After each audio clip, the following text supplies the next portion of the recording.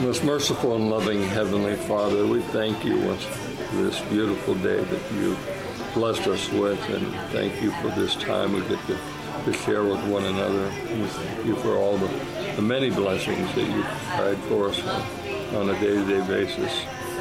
We thank you for this food. Please bless it that it might nourish our bodies and bless us to your service.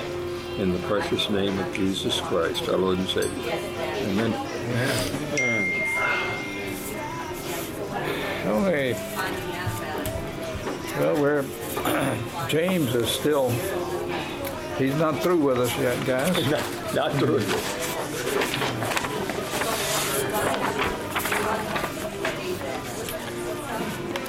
James chapter 3, the end of the chapter. He has more to say about wisdom. Two kinds of wisdom. How to distinguish between them.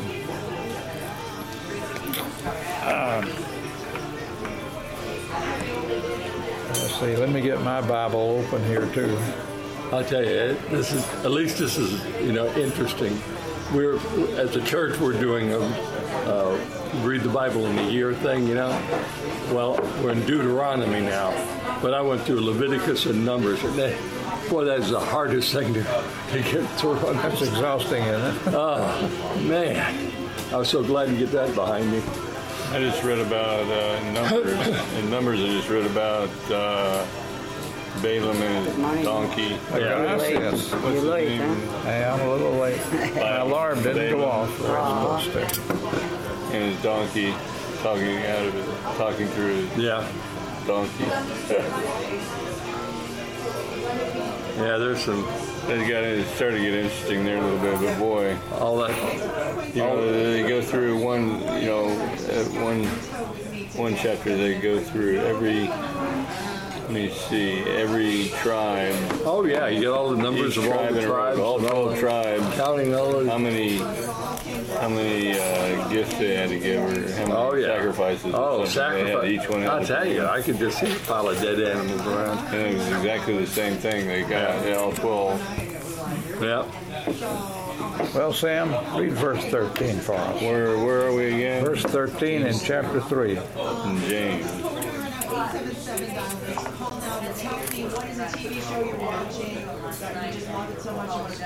Chapter 3, verse 13. Verse 13. Who is wise and understanding among you? Let them show it by their good life, by deeds done in the humility that comes from wisdom. That's it. Who is wise and knowledgeable? Okay. Which one of you guys think you're wise? A wise guy? Really wise. You don't want to be thought a fool, do you, Sam? No, not really. Have you ever thought in it you look like a fool? Oh, yeah. That's not a good feeling, is it? Too many times in my life. Okay, what was it that made you look foolish? Was it something you said?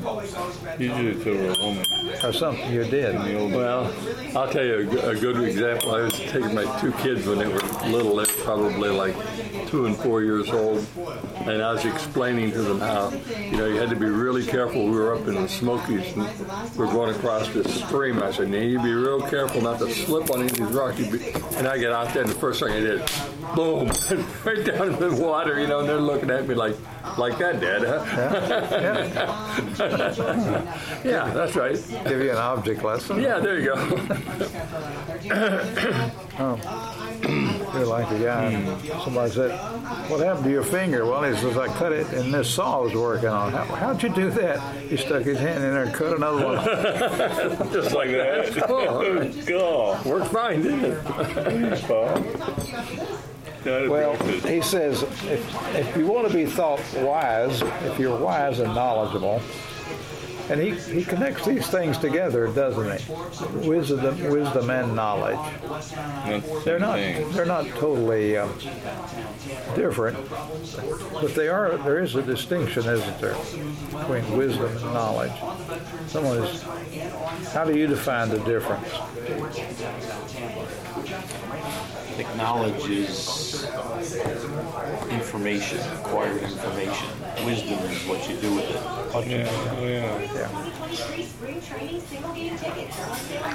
I used to have a professor in college. Someone would say something was common sense, and he'd say, "Common sense is that innate quality within us that tells us that the world is really flat." he said that all the time.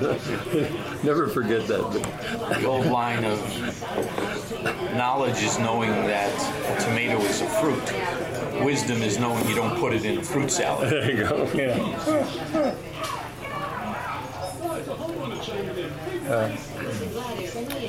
Well, but he says that it's kind of asking you, it seems like, who is wise and knowledgeable, and of course, most of us would say, well, I would like to be, wouldn't we?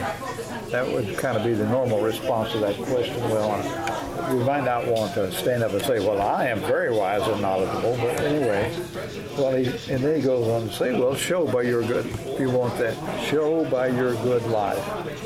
That's this translation here. That your works are done. Your behavior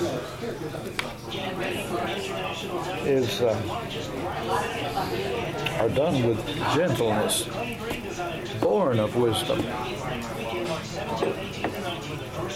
One of the things that wisdom will produce or give birth to is a gentle behavior. He seems to think that's probably the most important sign, it seems to me, or at least it's a very significant sign. Mine says humility. Of wisdom. It says humility. Humility that comes from wisdom. Yeah. This is the revised standard. What did your verse say? Humility? What did yours say? Humility. And due to knowledge among you, he that tell a good conversation his works with meekness of wisdom. Meekness. Okay. Well, he's going to say more about humility here a little later, I think, isn't he? Verses 14 through 16. Sal, would you read those? Yeah.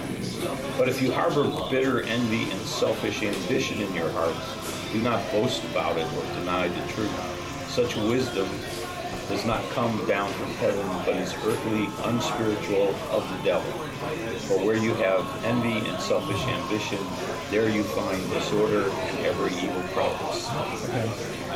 So this is the very opposite of the humility or gentleness or meekness that he's talking about, which is born of true wisdom. This bitter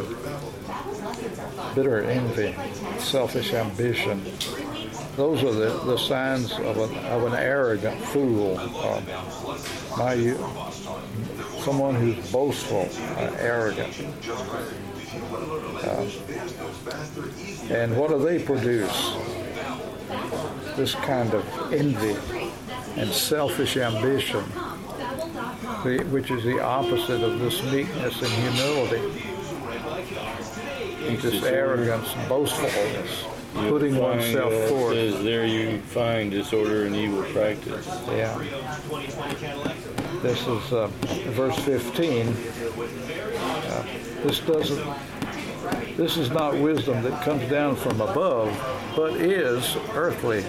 Mine says earthly, unspiritual, demonic, or devilish. This is a kind of wisdom. It is kind of smart to put yourself forth, to strive to be number one, to be noticed.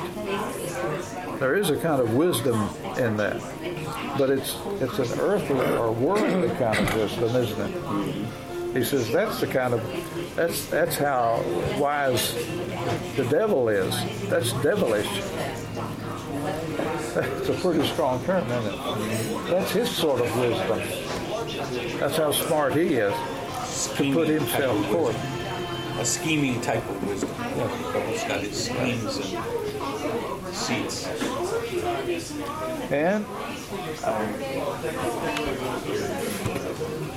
And where there is envy and selfish ambition, what is verse 16, what are you going to find?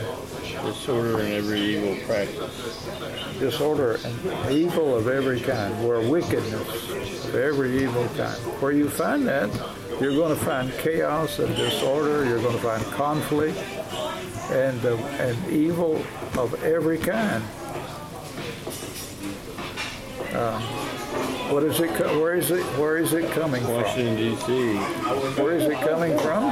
Pride. This kind of earthly, sensual, devilish wisdom, isn't it? That's where disorder and evil come from. And where do all good works come from? Love. From that humble, gentle heart, meekness. I worked 45 years in the defense industry, and I worked around a bunch of really intelligent, well-educated engineering types. Some of them were near genius as far as technical capabilities. But you saw so much arrogance and ego. It was amazing. Some of those guys. There was one guy they used to say, they put double doors on the front of the building so he could get his head in the morning. But he was so arrogant. And you ran into that kind of thing all the time.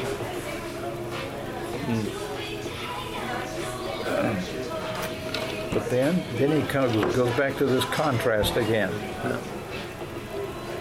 The wisdom that is from above, verse 17. What does that say, Larry? But the wisdom that is from above is first pure, then peaceable, gentle, and easy to be entreated, full of mercy and good fruits, without partiality and without hypocrisy. All right. He's got several adjectives to describe the wisdom that is from above, as contrast to this wisdom from above that is so arrogant and produces all kinds of disorder and evil. And look at the different adjectives he uses here. First of all, it's pure. What does that mean? The wisdom from above is pure. It's holy. It's from above. It's what? If it's from above, it's holy. Holy. Yeah, it'd be holy, wouldn't it? Is that the way you interpret the word pure? That it's holy? I suppose you can. Yeah.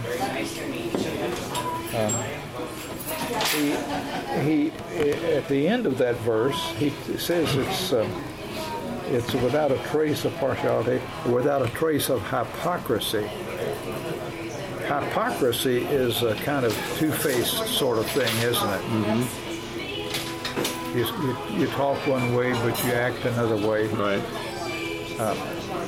And that's kind of, I wonder if that's what impurity is. Impurity means there's a mixture of two things, doesn't it? Right. You may, and I wonder if that's what he means by pure here. That your heart isn't really where you say it's supposed to be, or somehow or other there's some kind of act here. Some motive. Ulterior motives. Yeah, ulterior motives. Jesus says, "Blessed are the pure in heart." Purity, pure water is just water, isn't it? Pure gold, solid gold, just gold. It's not mixed with 99.99% gold. Yeah, 99.9. Yeah, mostly pure, almost totally pure. Okay. So, but this, the true wisdom is really pure. You get what you see. There's no doubt that about what this person is about or who he is. And then the next adjective he has is peaceable. And then he talks about, my version says willing to yield. Your version said after peaceable, gentle, and easy to be entreated. easy to be entreated. Yeah. It's easy. The true wisdom is a person who will listen and is easy to go along. You know, it doesn't say, you know, maybe you're talking about, you know, which restaurant we're going to go to. We're going to go to the steakhouse or the fish house, and one guy says, well, I want to go to the steakhouse, so I want to go to the fish house, and I ain't changing my mind. I don't care what you want to do. You know, it's my way or the highway. Right. That's the opposite of being easily entreated, isn't it? Right. Come on, do me a favor this time. Hey, go with me. Could you do it my way? Yeah. Peaceable. Blessed are the peacemakers. I'm not interested in having a fight about this.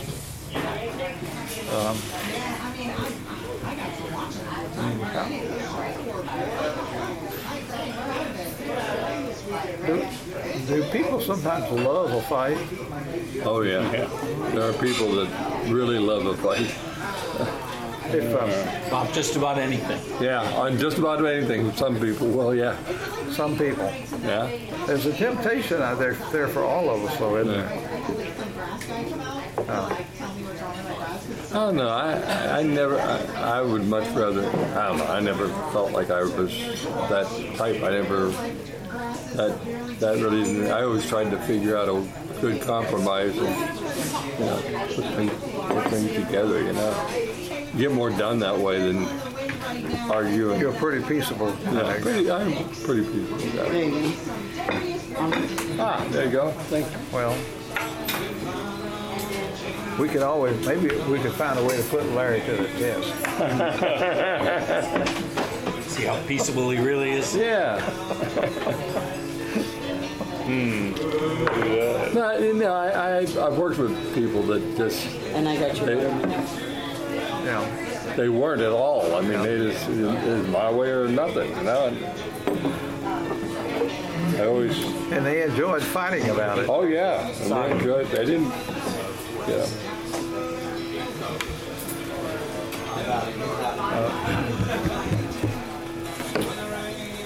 So there's this, that seems to be a primary thing he keeps emphasizing here. This people, peaceable, gentle, meek, humble,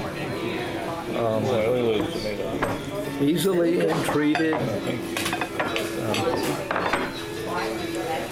We live in a society that values winning. Do you want to ride? We live in a society that values winning. Right, that's exactly right. And being right. You know, winning the argument as opposed to doing what's best.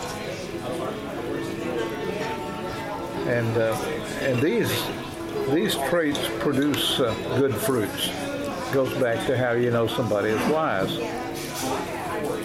If these traits are there, purity, gentleness, humility, then there's going to be good stuff. Instead of disorder and chaos, there will be order. There will be kindness and love and good fruits. Jesus said, what Jesus say? You will know them, the truly wise and good, and the foolish and the wicked, by their fruits, right? Yeah. That's how we know. Mm-hmm. Now, in verse 18, he says, and the fruit of righteousness is sown in peace by those who make peace. The fruit of righteousness. James has already told us back in chapter 1 and verse 20 about human anger. Human anger does not produce God's righteousness. Sometimes people like to talk about getting angry as righteous indignation. Right. Yeah. But James says our anger doesn't really produce God's righteousness. But true righteousness, the fruit of righteousness, justice, is sown in peace. You don't make something right by making war. That's kind of what he's saying, is that you only make something right or just through peace. And it's sown in peace by those who are making peace.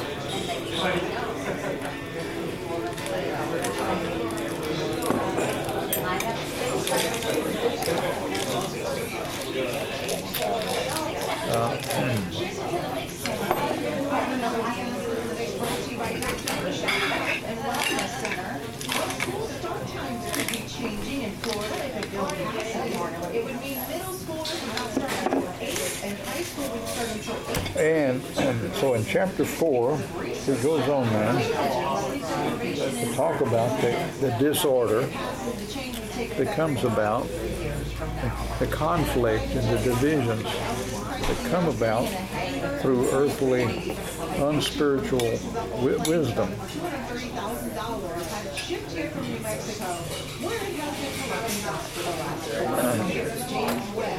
He goes on to say, those conflicts and disputes among you, where do they come from? People, we're concerned about divisions in the church. Where do they come from? Why do people get mad at one another? Why are people in conflict? Why are they always fighting with one another? I think a lot of it has to do with pride. Again, they want to get their own way. They want to have things the way that they want it. You must have read the book of James.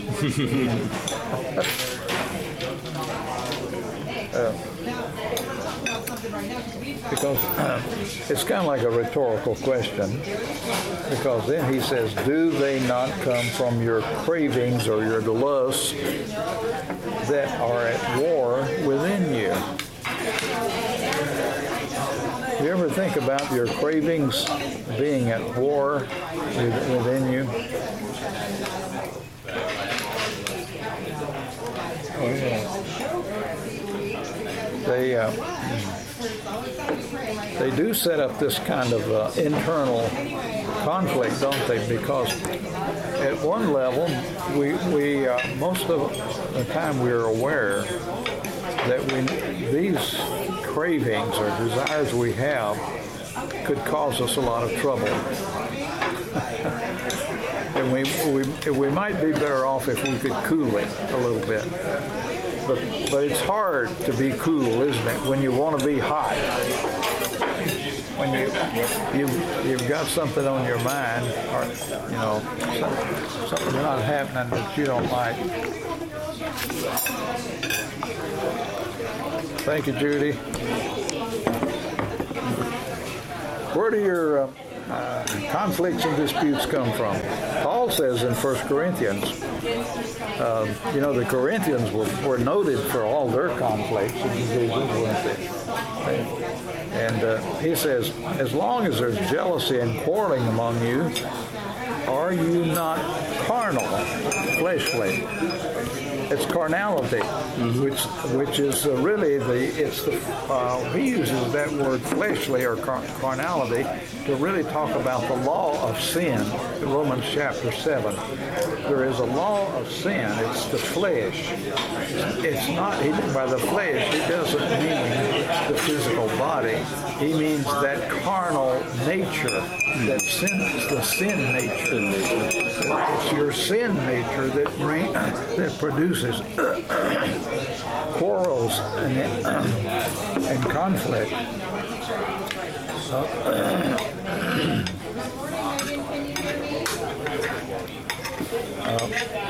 Behavior according to human inclinations, he said. You're behaving according to human or carnal inclinations. That's where conflict comes from. So he says, you want something and you do not have it. We crave something. We have these desires. It could be either to possess something or to have a position of power or to be noticed or wealth. So what do? Well, he says, so you commit murder. That's where murder comes from. It comes from some kind of craving that you want something, and you're willing to kill for it.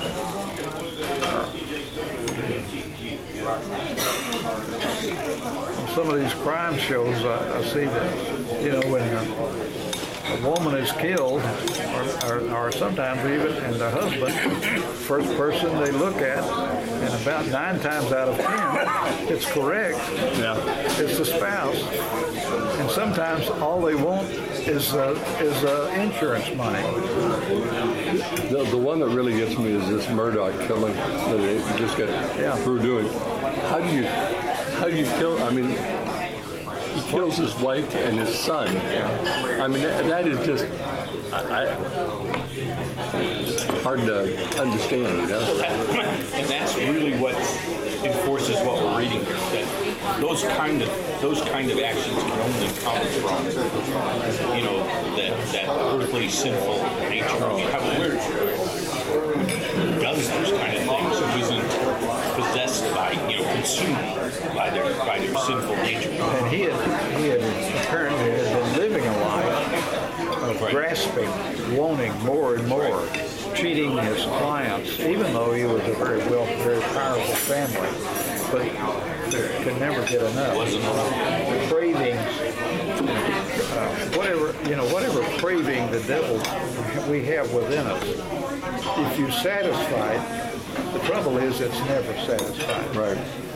If I could just get this, no, you're not going to be happy when you get that. If that's what you're following, is your carnal desires, you'll never be. Who's that billionaire that said, they asked him how much money, he said $1 more. It's like alcohol, like an addiction. If I could just have a couple of drinks, I'd be okay. No, you get 2, you're going to want 3. Never enough. It's never enough. Whether it's money, whether it's sex, whether it's power, whatever it is, once it takes hold, it's never enough. So you want something, so you're willing to commit murder. That's what he uses the most extreme. But of course, before you actually physically kill somebody, you're willing to hurt somebody else, aren't you, to get it? You're willing to step on somebody else. And doesn't that go hand in hand with what Jesus taught? That, Moses said, don't commit murder, but I tell you when you reach out in anger, when you want to hurt somebody, that's the same thing. So murder is just the final step in a whole series of steps that come from these cravings that we have. Good morning, guys. How you doing? Good to see you. And then he says, and you covet and something, and you cannot obtain it. You have this covet, you've got this desire, this craving. He uses the word covet here, which of course, that's the last commandment that God said. Right. If you think about it, all of the other commandments really have to do with behavior, specific behavior. Covetousness is not a behavior. It's a craving, a lust, a desire, isn't it? That, of course, leads to certain behavior. And so he says, you covet, you cannot obtain it. So what do you do? I think it's interesting that my verse says you kill and covet, but you cannot have what you want. It doesn't say until you get what you want. It says you cannot have what you want, which goes back to what you're talking about. You're never going to be satisfied. You're never going to get there. So what do? What's the last part of the verse? So you do what? Kill and cover. Verse, The second part, you quarrel and fight. you engage in disputes and fights, don't you? You get argumentative. And you'll start fighting for it. And then he says, you do not have. Why is it you don't have? Because you do not ask. Because you do not depend upon God. Right. The reason we don't have the things, and he doesn't really qualify here, but he's really talking about what we need instead of the things we crave. Right. You don't have what you really need. You don't even have that because you don't depend upon God. You're not living a life in faith in God and trust in God and looking to God, open to the Lord to provide and in gratitude for everything God does. You don't ask. And then he says, well, verse 3, well, you do ask. Some people do ask, don't they? And they still don't receive.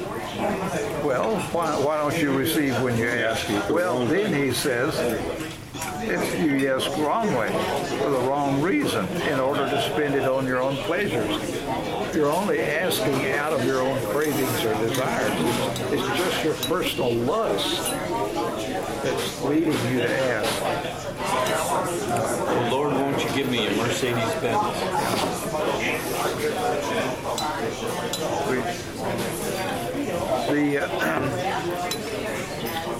This has to do with,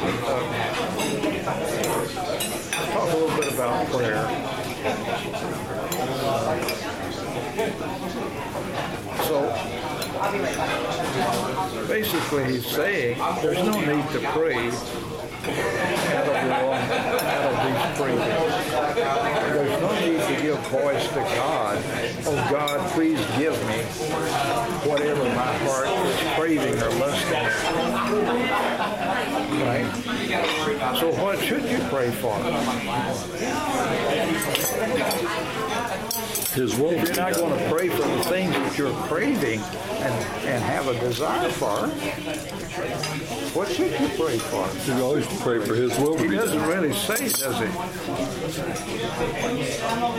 God, he says God isn't going to just give you what you ask for out of your carnal, sensual, earthly lust. So what should you pray for? Other people. Pray for others. Pray for your neighbors. Pray for your enemies? Your neighbors, and your enemies. How about praying for your enemies? Yeah, neighbors and enemies. Pray for God to change your motives. Pray for God to change the desires. Instead of praying for what you want, how about praying for what God wants? Right, His will. Right. Praying the Lord's Prayer. Is that the way? That's the way we should pray, isn't it? Mm-hmm. Praying for what God wants. Your will be done. Yep. If you look at even the Lord's Prayer, Thy kingdom come, Thy will be done. Does God want His will to be done on earth? As it is in heaven. So actually, what we're doing is just praying for the very thing God Himself wants, isn't it? Prayer is a way of trying to get in tune with the will of God. Right. And Jesus said, that His food, my food, or I think King James says my meat, what I live off of, what gives me strength, what keeps me going, is to do the will of my Father. And we know He spent much time in prayer, didn't He? Yeah. And His prayers were in tune with the Father, weren't they? because that was his whole goal in life, to know the Father's will, to do the Father's will. And that was his whole concern, that the Father's will be done. That's a lot different way than praying than just deciding, what do I like? What do I want? What does God want here? All we need to do is say the Lord's Prayer then every day. Now we do, a lot of times at the end of our prayers, we'll put a tag on the end of our prayers, if it be thy will. Yeah. Which is good, nothing wrong with that. But is it just a kind of a throwaway? Do we really mean it? Yeah. Do we start out from the very beginning? Lord, what do you want? And, I think that because the Lord's Prayer is so, not so much simple, but succinct, okay, we have a tendency to minimize it. And like Sam was saying, well, start out our day with the Lord's Prayer, that's good. But we have to remember how much time Jesus spent in conversation with the Father. I mean, when he was trying to reconcile his humanness to God's will in the garden, okay? He prayed for hours. Trying to reconcile that and trying to make sure that he was in tune with what the Father and of course, wanted. he really struggled because his natural desire. He had a natural desires too, didn't he? Oh, sure. He certainly didn't want Fully man and fully God. Right. Wants to go through all that pain. Geez, nobody wants to go through all that. And the ultimate pain, he knew that to take on our sin would separate him from the Father, who he had never been separated from. Right. That, to me, that was the far worse thing than the physical pain, which was also part of it. Yeah. But he spent hours in prayer with the Father, ensuring that he was staying within the will of the Father. And certainly his who he was could have opened somebody up to pride. I mean, look, he's performed miracles. Right. And the blind are seeing, the lame are walking. I mean,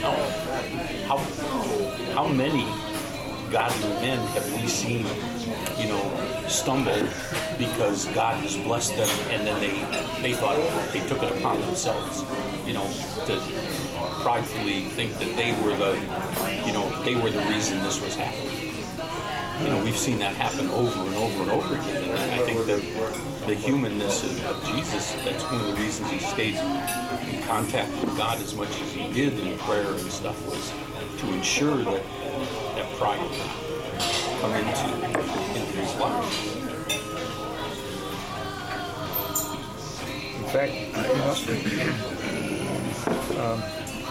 Jesus said, if you have faith, you can say to this mountain, say to Mount Rushmore, get up, go to the Pacific Ocean, or go over the Atlantic, whichever you want. Isn't that amazing? Yeah. You have faith. Size of a mustard seed. But does that have anything to do with praying in God's will? Does the Father want Mount Rushmore removed from its location to the Pacific Ocean or the Atlantic? Yeah. Would that be a concern also? And why would you do something like that other than to show people how great you are? Yeah. Okay. Well, the minute you go But he there, is saying, that if you trust God, great things can happen if your faith is really in God. Mm-hmm. But 1 John chapter 5 verse 14, I have it in the notes here, says this is the boldness. Really, if you're bold in prayer, you can be confident and bold when you pray that if we ask anything according to his will, he hears us. That's what gives you boldness in prayer, is that you're asking according to His will. So how often, in teaching and prayer, the first thing is to get in touch with God and His will. And then you start asking. I think sometimes we just encourage people to pray for whatever they want. Just start asking God for what you want. The first step is find out what God wants, not what you want. And then you ask. Is that a little different way of looking at prayer? I think there's a level of submissiveness that has to happen. I have a prayer from No, I'm fine. prayer from John Wesley that I go back to a lot, from the 1700s, that says basically, God, I'm yours to do with what you will. Okay, whether that means you're going to elevate me, or whether that means you're going to lay me low. Not too many people pray to be laid low by God. Yeah. We always want God to use us for something great. And part of that, I think, is because we want to be part of something great. Okay? But sometimes, God wants to use you as an example of faith when everything is going against you. We don't often want a part of that. Yeah, I don't think Moses' first ambition was to be a shepherd way out somewhere in the desert for 40 years. For 40 years. That was not his first thought. Right. Well, and how often do you hear people misuse the verse from Jeremiah, that I know you have a plan for me and to prosper me and to, because that's part of what we want for ourselves. Okay? It's not that we want God to be glorified by doing that. It's that I want to be part of a great plan. I want to be prosperous. I want to be... Well, God wants to prosper you. What the Lord's Prayer says, give us our daily bread. Right? God doesn't want you to go hungry. He's not happy when people are starving. Jesus, when he saw the multitudes that were out there, nothing, no place to go, anything to eat, he fed them, didn't he? Yes. So God wants you to have food. So you pray for it because God wants you to have it. I always try to start off each prayer thanking Him for all that He's done first. To me, I think we should always do that. I think we should always thank Him. We wouldn't have another breath if it wasn't for Him. And that's a way, I think, of really getting in tune with God's will. What has God been doing for me? How has God blessed me? Acknowledging His faithfulness. And His will working out in my life. How the way He's blessed me. But it's also understanding that what is given, can't be taken away. Oh, yes. And that may be God's will. Right. What did Job say? The Lord gives and the Lord takes away. Yeah. Do we ever think about that? That it might be God's will. Well, and we know that there is going to be hardship in this life. So clearly, God needs some of His people to be able to experience hardship and still show faithfulness, so that He can show that to the world. We would just prefer to be examples of how we could be good Christians when we're prosperous and happy and healthy, as opposed to be how can we be good Christians when things are going badly for us from an earthly perspective. Well, God, put us on this in the universe. Here we are in this little block of rocks, third rock from the sun. And our continents all float around on magma, and we have hurricanes, and the climate of the earth, the hurricanes form to bring heat up to up to the north. And we have hurricanes, earthquakes, and everything, and it's just like we're in such a precarious little rock in the universe. But it's like a perfect little place where we're just hot enough and just cold enough that we have liquid water. Don't start talking about climate anxiety. Yeah, well, I mean, I can see where it's easy for them to get it. Well, if the Earth seems like a hostile place, try living on Mars. Yeah, right, exactly. There you go. In fact, that's what the astronauts, I think, said that you realize when you kind of look at Earth, this is a beautiful garden compared to other places in the universe. Yeah. Well, compared to just about every place Right. in the universe. Exactly. This place that he's built for us here is unique. It's very They kind of keep looking for other planets, where some kind of life might I survive. made all this just for us. They haven't even Probably come did. close yet to even He said finding that a he place made where all the stars in the sky. primitive, Just so very that we could primitive see forms his of glory. life Yeah, and could now we're survive. finding out more things about it. And I don't know, maybe they will sometime. I Out of the wouldn't. galaxy where we can see through. But so far, the Earth Otherwise, seems we to be wouldn't pretty be able unique. to. We were close to the sun. Yeah. Close to the sun or close Right to the... where you needed us to be. Yeah.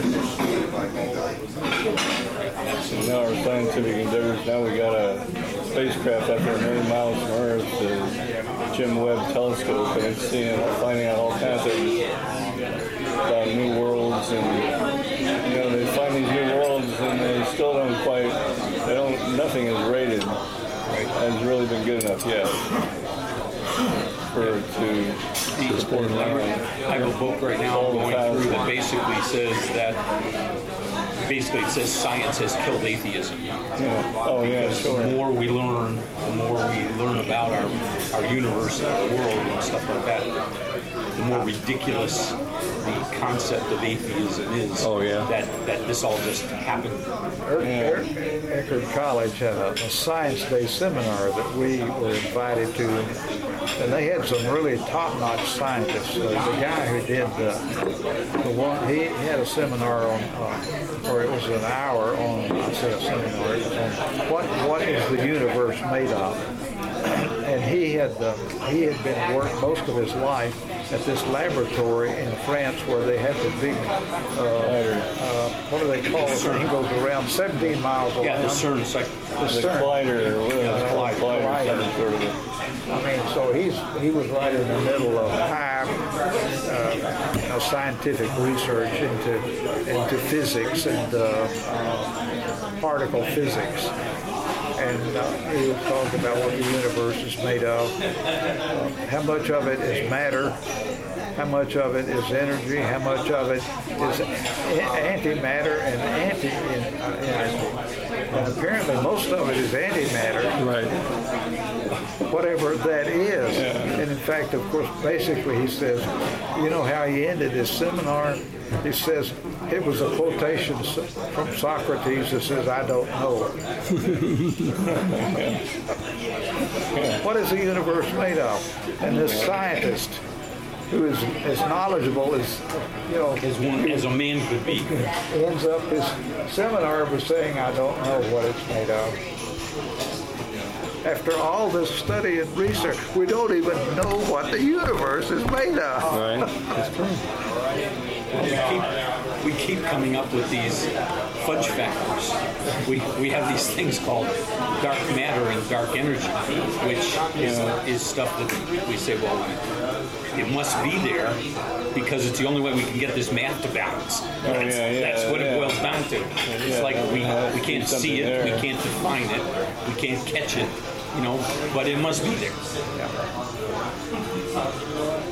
So it's just a theory. It's not something they've ever, we observe it. I guess they say we observe it indirectly because it's the only way you can explain. But it's the only way so far. But there is this great mystery, isn't there? Well, who wants to be wise and knowledgeable? I'm not sure many of yours was. So think about that, guys. Leave that question on your mind today. Meditate on that. Would I like to be wise? Would I like to be considered wise and knowledgeable? I don't know that I'd want that burden. You know? Too much knowledge could be a heavy burden. I was thinking about it the other day. My mother, her mother took her out of school when she was starting the 10th grade because she said, women just needed to know how to cook and have babies, and that was it. So the boys went all the way through high school, but she was just a girl, and she just needed to do that. So she took her out. But my mother had the most common sense of any person I've ever known, and I was thinking about that the other day. I mean, she wasn't well educated, but she was able to decipher things that was just amazing. And that's not the same as intelligence. No, it's not the same as intelligence. Built up knowledge is not the same as intelligence. That's true. Or wisdom. Yeah. Or wisdom. Yeah. Okay. Well,